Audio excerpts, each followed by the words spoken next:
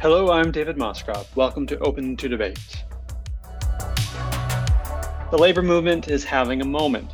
Both in the United States and in Canada, unions have won breakthroughs at workplaces including Amazon, Starbucks, Medieval Times, and Blizzard, alongside union drives at Staples, Indigo, and WestJet. While union rates in both countries are low, particularly in the private sector, recent momentum offers an opportunity for a resurgence.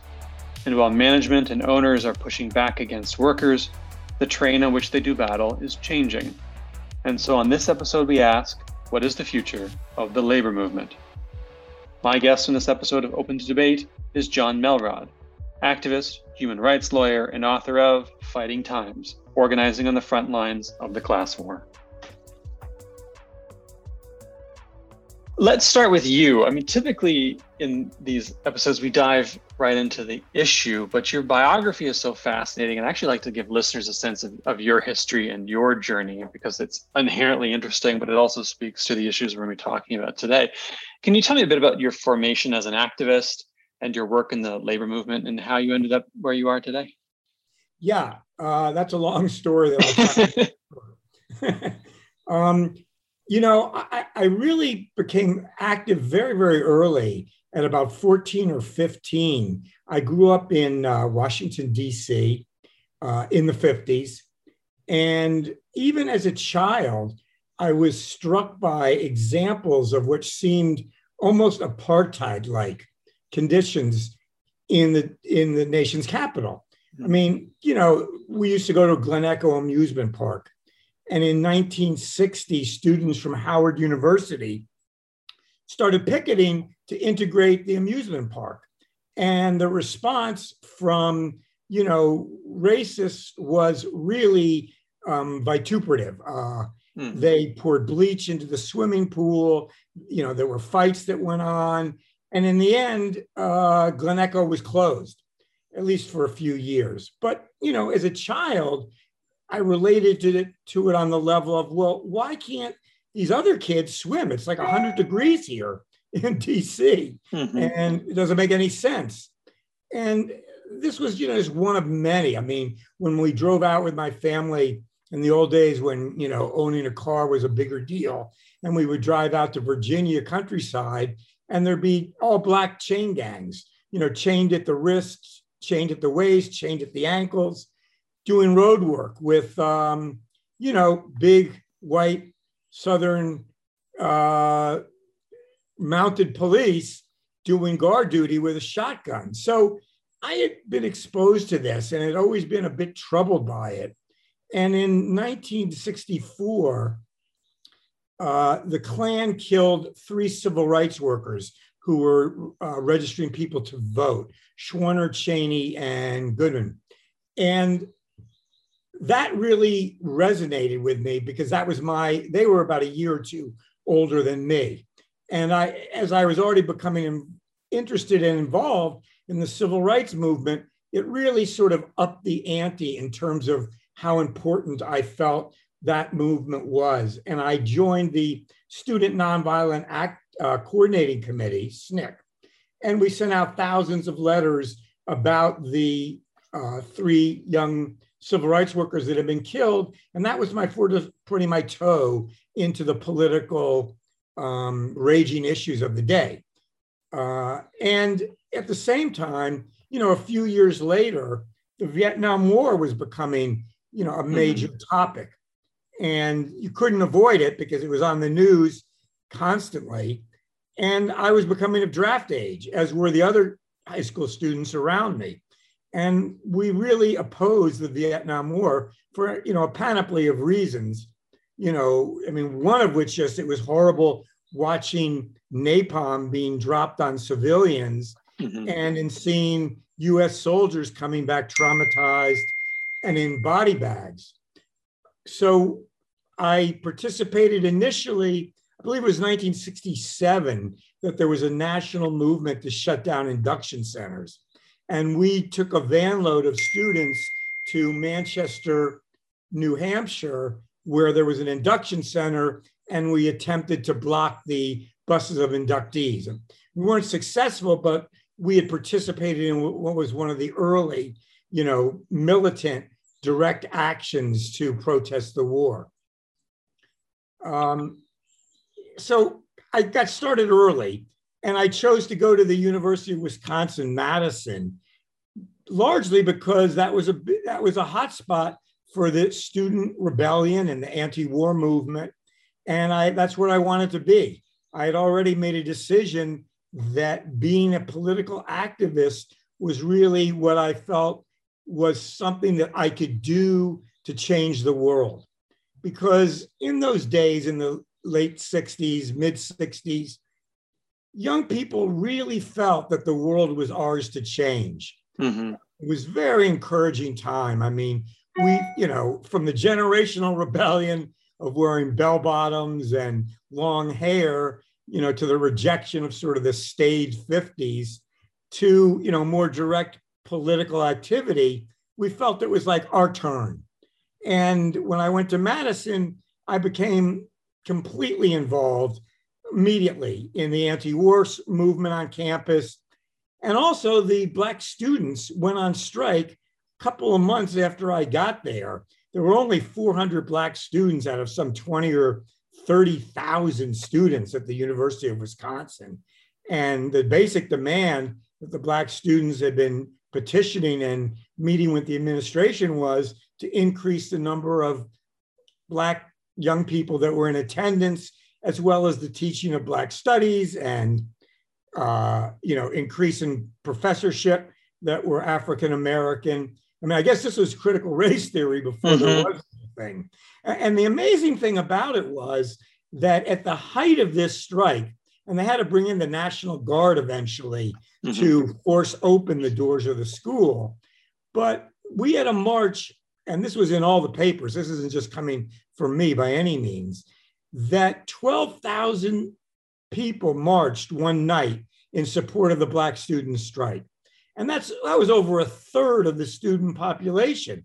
And these were mostly whites. And they weren't marching, they were marching for the recognition of Black rights and in condemnation of a system that had afforded more privileges to white students. And unfortunately, today, that's not such a universally popular opinion, but I think it's a vision that we had that we carried on through the 70s and 80s. And unfortunately, times have changed, and we're once again trying to lay the groundwork for, fair and equitable treatment of all people. I want to bring this back to labor because, ultimately you ended up doing quite a bit of work in labor, and a lot of activists do.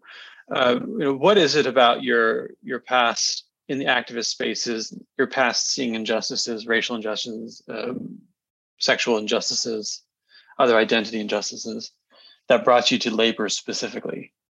Yeah, what really opened up my path to labor was in the first year that I was in Madison, I saw posters up all over on the telephone poles with the Black eagle that's been identified with the United Farm Workers, inviting students to come hear Jesus Salas, who was organizing in Wisconsin a United Farm Workers Union in the canneries and in the migrant fields. And after listening to him speak, at one point, there were about 50 steel workers who came to the School for Workers in Madison, and Manuel and his brother Jesus were the speakers.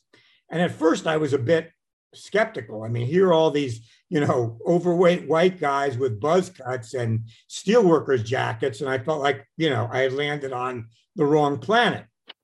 but at the end, one of them put up their hands and he says, I make a motion that we steelworkers show Brother Salas how we throw up a picket line in front of Kroger's grocery store.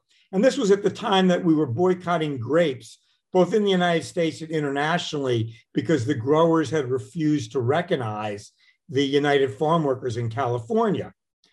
And that Friday, 50 steelworkers showed up in front of Kroger's, where we used to picket and encourage people to boycott grapes. And they marched inside the store. They filled up their shopping carts with the ice cream on the bottom, and they pushed it to the checkout counters and they left them there. And they marched out singing "Solidarity Forever," the traditional union anthem. And I was really struck. One of the lyrics that's repeated was, "We should bring to birth a new world from the ashes of the old." And I said, well, this is pretty radical stuff, and I want to see what it's all about. And that's what was my first entree into the actual labor movement, and feeling the power that lay within the unions if they were, organized and progressive and had a rank and file leadership to them. And that's where it all started, really. I want to get into the sort of resurgence and recent union wins, both in Canada and the United States, in a minute. But first, I want to get into the decline, because you mentioned, something changed between the 60s and 70s and then into the 80s, 90s, 2000s. That there was a shift. A lot of that momentum was lost. A lot of the capacity that had grown was lost. There was a growth of course, the greed culture and of capital. And I'm curious how you see the decline of unionism and activism throughout the 80s, 90s, and 2000s. How do we get to this point now where a resurgence is necessary? Well, I'd probably answer that with two prongs, really. One is, as you say, capital really went on the offensive, and concessions became what bargaining was all about. And unions too often conceded to the concessions. The UAW, my union, is a good example. The international leadership, which at that time wasn't voted on by the membership, they were all appointed. Mm-hmm. They were too quick to accept concessions on the promise of job creation. And at Chrysler, where they accepted the original deepest concessions, within a year or two of that concession contract, 50% of the workers who had voted for concessions no longer had jobs. Mm-hmm. So on the union's part, there was a retreat from the militancy that had existed earlier, and really, putting the interests and the livelihoods of their membership and the workers first and foremost. That's not to say there weren't realistic challenges in terms of production being offshored and competition from third world countries that could manufacture at a lower price. But it was really the unions that, agreed to two-tier wage systems, the granting of concessions, et cetera. So on the one side, there was that issue. And on the other side, there was the issue of, monopoly capitalism was really in a consolidation phase. And part of that was, they're driven by the profit motive, and the greater profits that can be squeezed out of workers on the assembly line, the more that goes to the top. And, I really learned that once I became an assembly line worker in an auto plant. But one of the things that brings your answer a full circle is the UAW, we just won in the last year the right to vote for all international officers. And that was something we had fought for decades. Our local led that fight in '83 to win the one member, one vote. And we lost it when Doug Fraser was president. We couldn't win the number of delegates we needed to it. But this time around, there's about a dozen UAW officials who were in jail for bribery and embezzlement and all kinds of terrible charges. And the court appointed a ombudsman to come in and recommend changes. And one of those was to put on the ballot for every member, do you prefer a one member, one vote system for the election of international officers? And it passed overwhelmingly. So that's a big democratic reform. And right before I got on with you, I was looking to see if that was being replicated. And sure enough, in the United Food and Commercial Workers Union, which is quite a significant size union that's been doing a lot of organizing, there's a move afoot there to change their system to a democratic-based electoral one member, one vote. So there's a lot of lessons that are applicable to today's union movement. And I mean, of course, in the 80s, 90s, we also saw kind of move to international capital trying to undermine domestic union efforts too, right? I mean, there was this, well, that we'll ship the jobs overseas then, right? There's a sort of lack of or a decline of bargaining power and capacity when transnational corporations are just saying, well, then we'll just go elsewhere, right? Yeah, and unfortunately, Congress was passing tariff provisions like NAFTA that sort of facilitated that flight of jobs. Rather than protecting unions and union employees in this country, there was an open door for jobs to flow south, for jobs to flow to China. And now there's a lot of talk about the need to, rectify those trade policies that were so unfair to labor. And again, that's another lesson today that came from the period you're talking about in the 70s and 80s. I think the other biggest factor really is that we're seeing a real resurgence of democratic rank and file unionism. I was making a list right before I got on the phone with you. There's been, that I could find quickly, 9 unions that are independent, that aren't affiliated with major traditional unions. And those range from REI workers to the Amazon Labor Union, to Home Depot, to Lowe's in New Orleans. So all of these are rank and file efforts. I read a great interview with the guy from Costco, and he said, yeah, I read about this up in Amazon Labor Union up in New York on Staten Island, and I heard what they were doing, and I said, why can't we do that? So he said, I sent in some inquiry to the National Labor Relations Board, and we started talking about it at Costco. And the first Costco filed a petition for recognition of not Costco, Home Depot. I want to correct that. It was the Home Depot Workers United. And there'll be an election not too long at a Home Depot to vote on whether or not they'll be represented by the union. Similarly with the Lowe's Workers United. So those are, again, lessons that we're learning, that the less the rank and file felt empowered and felt that the unions were transparent, the less involvement there was. So you're right. Industrial unions are at their lowest point of membership right now that they've been in a long time. On the other hand, I believe it's a 79% favorable rating among the general population in support of unions. So the Canadian case and the US case look in many ways broadly similar, sort of fairly low rates in the private sector, higher rates in the public sector, but there's something happening. There have been wins south of our border. There's been wins here in the sorts of places you're talking about. I mean, in the intro, I talked about some high-profile ones: Medieval Times, Starbucks, Amazon, Blizzard, Activision Blizzard, here at Staples, Indigo, WestJet, big companies. And so there is a moment right here. There's been some big wins. So, how would you characterize the trajectory of unionization? Do you think this is is this an aberration, or do you think there's some real momentum that's coalescing into something here? Well, I do think there's some real momentum, and I believe that for a number of reasons.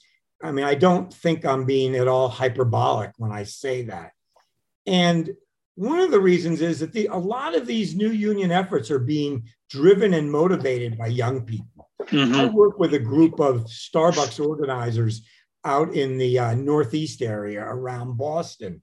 And one thing they mentioned to me is that we're not just building a traditional union, we're building what we call an intersectional union. An intersectional union means that they're not just concerned with the wages and the break time and the hours that they work. They're also concerned with the planet. They're concerned with the rights of, gay and lesbian people.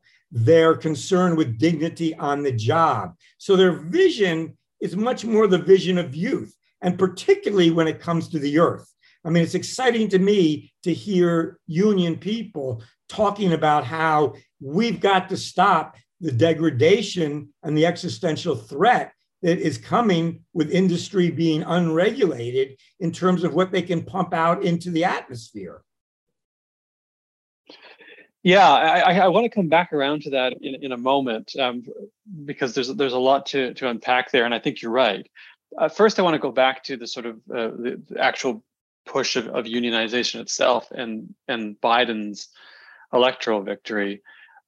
Staying on the U.S. right now, I remember during the election there was a lot of hope that the Biden administration would be different. There was a sort of Made in America plan. There was, which is grown from a number of things, including a desire for some protectionism, which incidentally has been in the part of growing economies for a long time. And then, of course, there was worries that Biden would back off once he won. It'd be impossible to deal with Republicans. It'd be impossible to deal with the Senate. It'd be impossible to deal with the House, and it wouldn't get anything done. But there's some, as we discussed, there's a movement right now, and it seems to be gaining some steam and coalescing. Do you think the Biden administration has anything to do with that? Well, I really think it's interesting that you happen to ask me that question, because recently I was doing some research on the National Labor Relations Board, one of the government protective institutions that Biden promised to reform and put on a more pro-union, pro-worker track. And he did appoint Jennifer Abruzzo, who used to be with the Communication Workers of America, as the head of the board.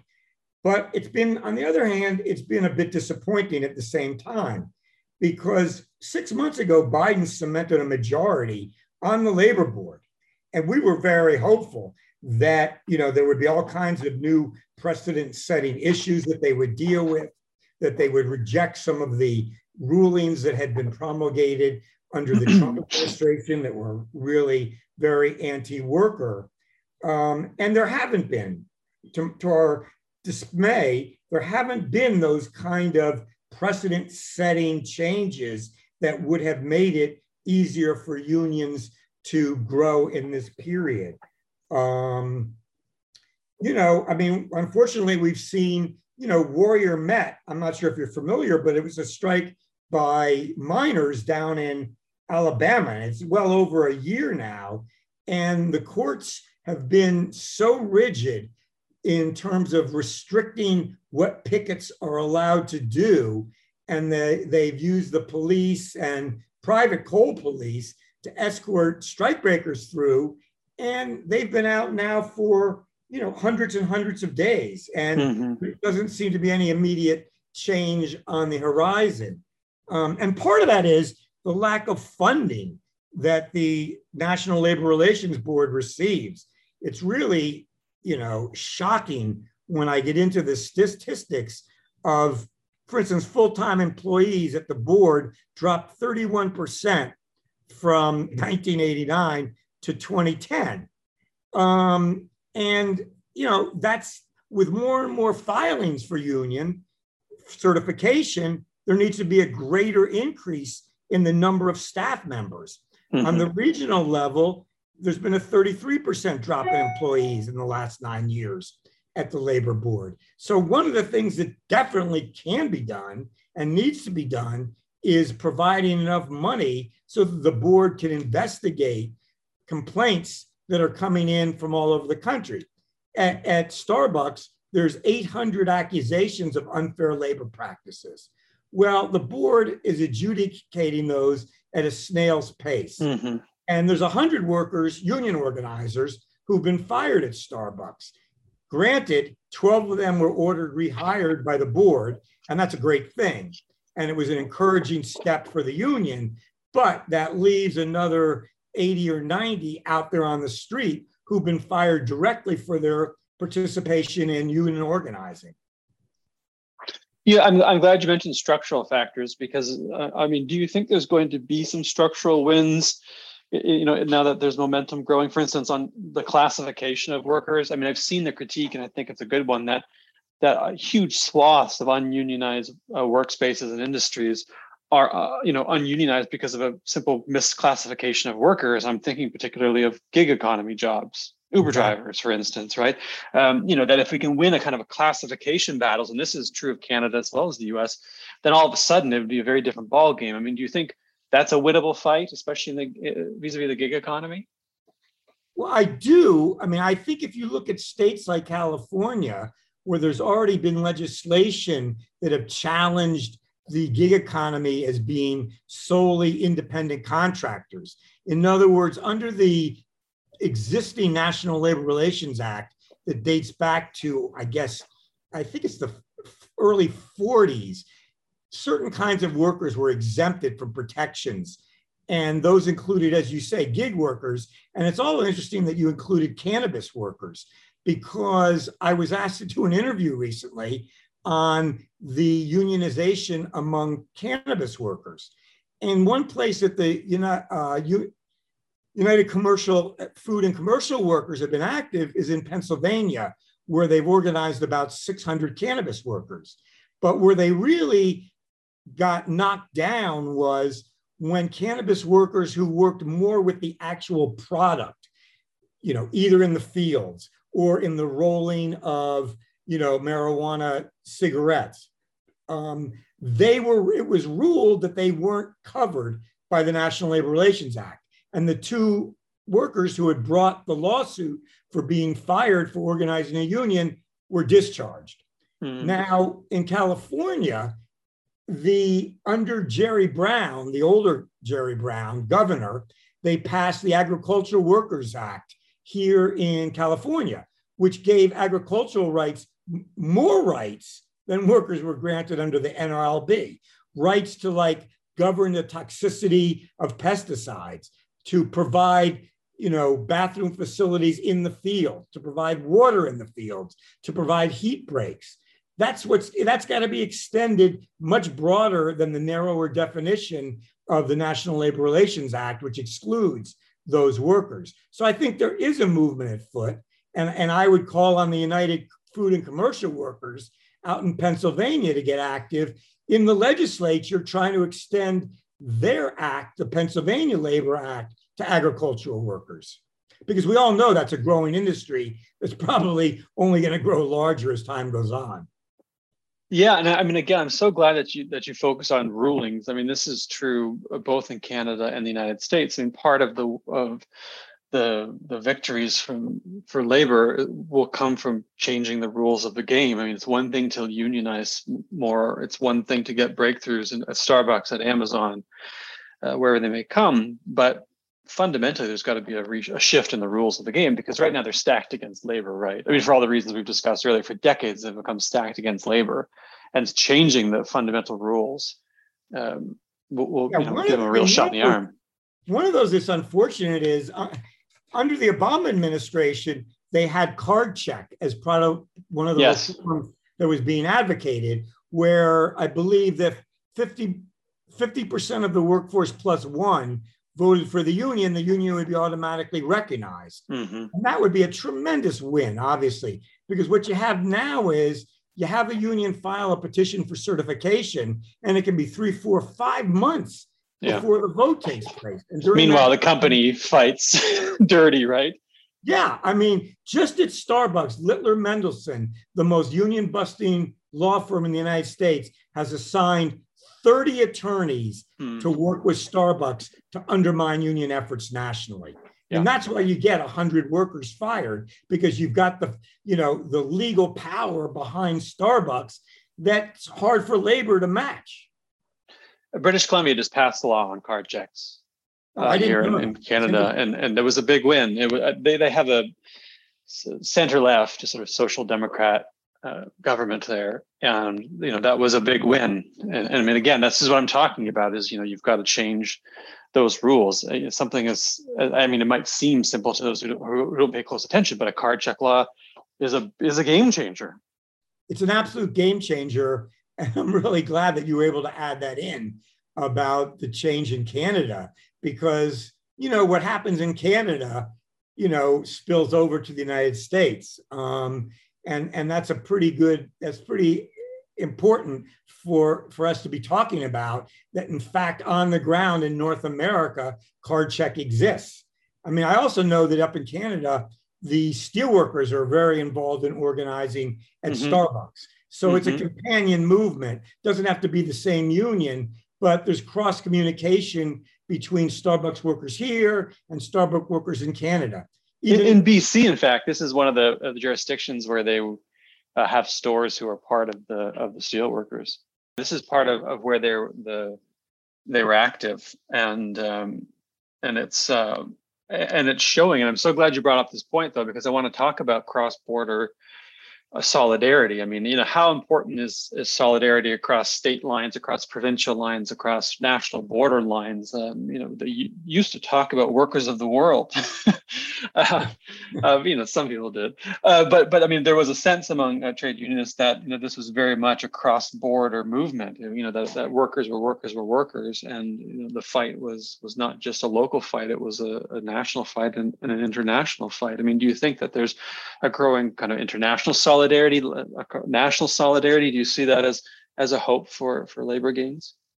I do, because recently there was a meeting in Chicago by Labor Notes, which is a labor publication. And there were about, I think, 2,000 or 3,000 people there in June. And there was a meeting of Amazon workers from all over the country, most of whom were organizers, but had not yet petitioned for a union election.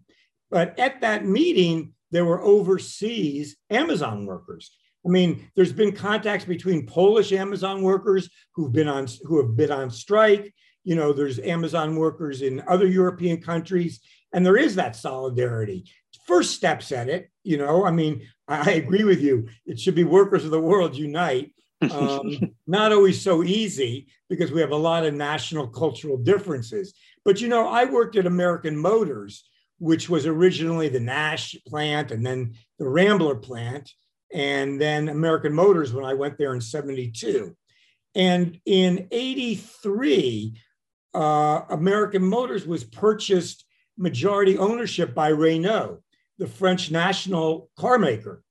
And we had a real taste of internationalism because our caucus, we had a rank and file caucus in the union because we felt there was a lot of need for reform, but we wanted to do it within the union structure. And we were invited to a meeting in Paris that I attended with another steward. And there were 57 delegates from 13 countries who were Renault workers. And it was really, for the first time, I got that feel from Workers of the World Unite. I mean, in our opening session, they had a bank of translators, just like the UN, in the very back of the room, because there were people there from Mozambique, from Morocco. There were Renault plants all over the world.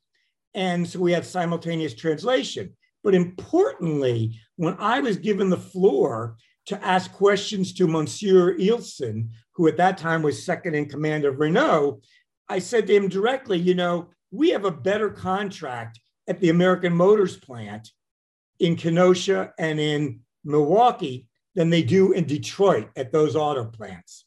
Because we had maintained certain early democratic rights, like the right to strike over all grievances, the right to have one steward for every 35 union workers, and the right to voluntary overtime. Actually, Walter Reuther had given those up in the 40s in exchange for better wages, cost of living, more vacation time. But I posed the question to Monsieur Elson. I said, look, are you going to come after us and say that we're not competitive? And he went on the record at that time saying, no, we consider your plant productive and competitive, and we're on the record committed to staying there. Well, that was great. But a couple of years later, the auto industry took a bit of a dive and small cars weren't selling. And we were making Renault's two smaller models, and production was cut way back in 85. And that's when I decided to leave the plant. I was still young enough to do something else. And I went to law school and then became a lawyer representing refugees and political asylee candidates from all over the world. Me and a partner had the biggest refugee asylum practice in the Bay Area. So I've stayed active, I stayed active. The only period that really knocked me out of the game was I was diagnosed with pancreatic cancer in 2004 and told that I only had 6 months to a year at most to live. And the surgeon, I have his report in my file, attributed the disease to my exposure to industrial toxins, particularly trichloroethylene, which was in a barrel with a skull and crossbones on the side. And the company refused to give us protective gear, respirator, none of that. So that I had to go down into a pit and literally clean it out, choking on this dust that had accumulated from trichloroethylene. And he said that was enough to trigger the pancreatic cancer, that and the tannery solvents when I worked in a tannery. And I set my mind on, I'm going to beat this thing. And now I'm considered 100% cancer-free. Well, I'm certainly glad you beat it. I'm glad you beat it and are here with me today to talk about it. I want to close out on, we've only got a couple minutes left, even though I could talk about this all day. The labor movement is about more than wages and job security. I mean, those are central. But I want to bring it back to racism and sexism, which you talk about, for instance, and the sort of intersectional movement that has become part of the workers' movement in some cases now. What do you think the role of the labor movement is in fighting along those lines, as well as the traditional lines of wages and job security and on-the-site protections? Yeah, I think that's a great question, because that really addresses front and center the direction that unions have to take. When our caucus in the UAW, two of the planks that we stood on were fighting racism and fighting discrimination of women and misogyny. And we had a column called Scab of the Month that we did every month in our newsletter that went after foremen who would engage in particularly egregious behavior. I mean, I could go into it, but it was just horrible. I mean, one foreman, became enraged at a black worker, and he picked up a 35-pound air gun and he threw it at the worker, and he called him a lazy MF N-word. Well, we went straight after all the foremen that engaged in that behavior, and they got together, and AMC financed their lawsuit against us for defamation. In the end, we brought in 50 fact witnesses that attested to the veracity of every article that we had written in our newsletter. And then the labor board turned around and sued AMC for engaging in an unfair labor practice by suing us. And they had to pay $350,000 in back wages and legal fees. But that's because we took that issue on, when there was a march down in Tupelo, Mississippi against the Ku Klux Klan, we put out a flyer, and this was a mostly white factory of white guys, women and men in Kenosha, organizing a busload of people to go down and march against the Klan. Not everybody agreed with us, certainly, but, we felt we had to show people that in our unity is where our strength lies. Mm-hmm. And that's particularly true in a factory, where there should be no two-tier pay systems or certain jobs that still don't allow minorities to take those jobs. That's still a problem today in the skilled trades. So that fight is still a fight that has to be waged. And I hope that people will get a chance to read my book, because it discusses this, basically goes through my life, but it does it in a shortened version.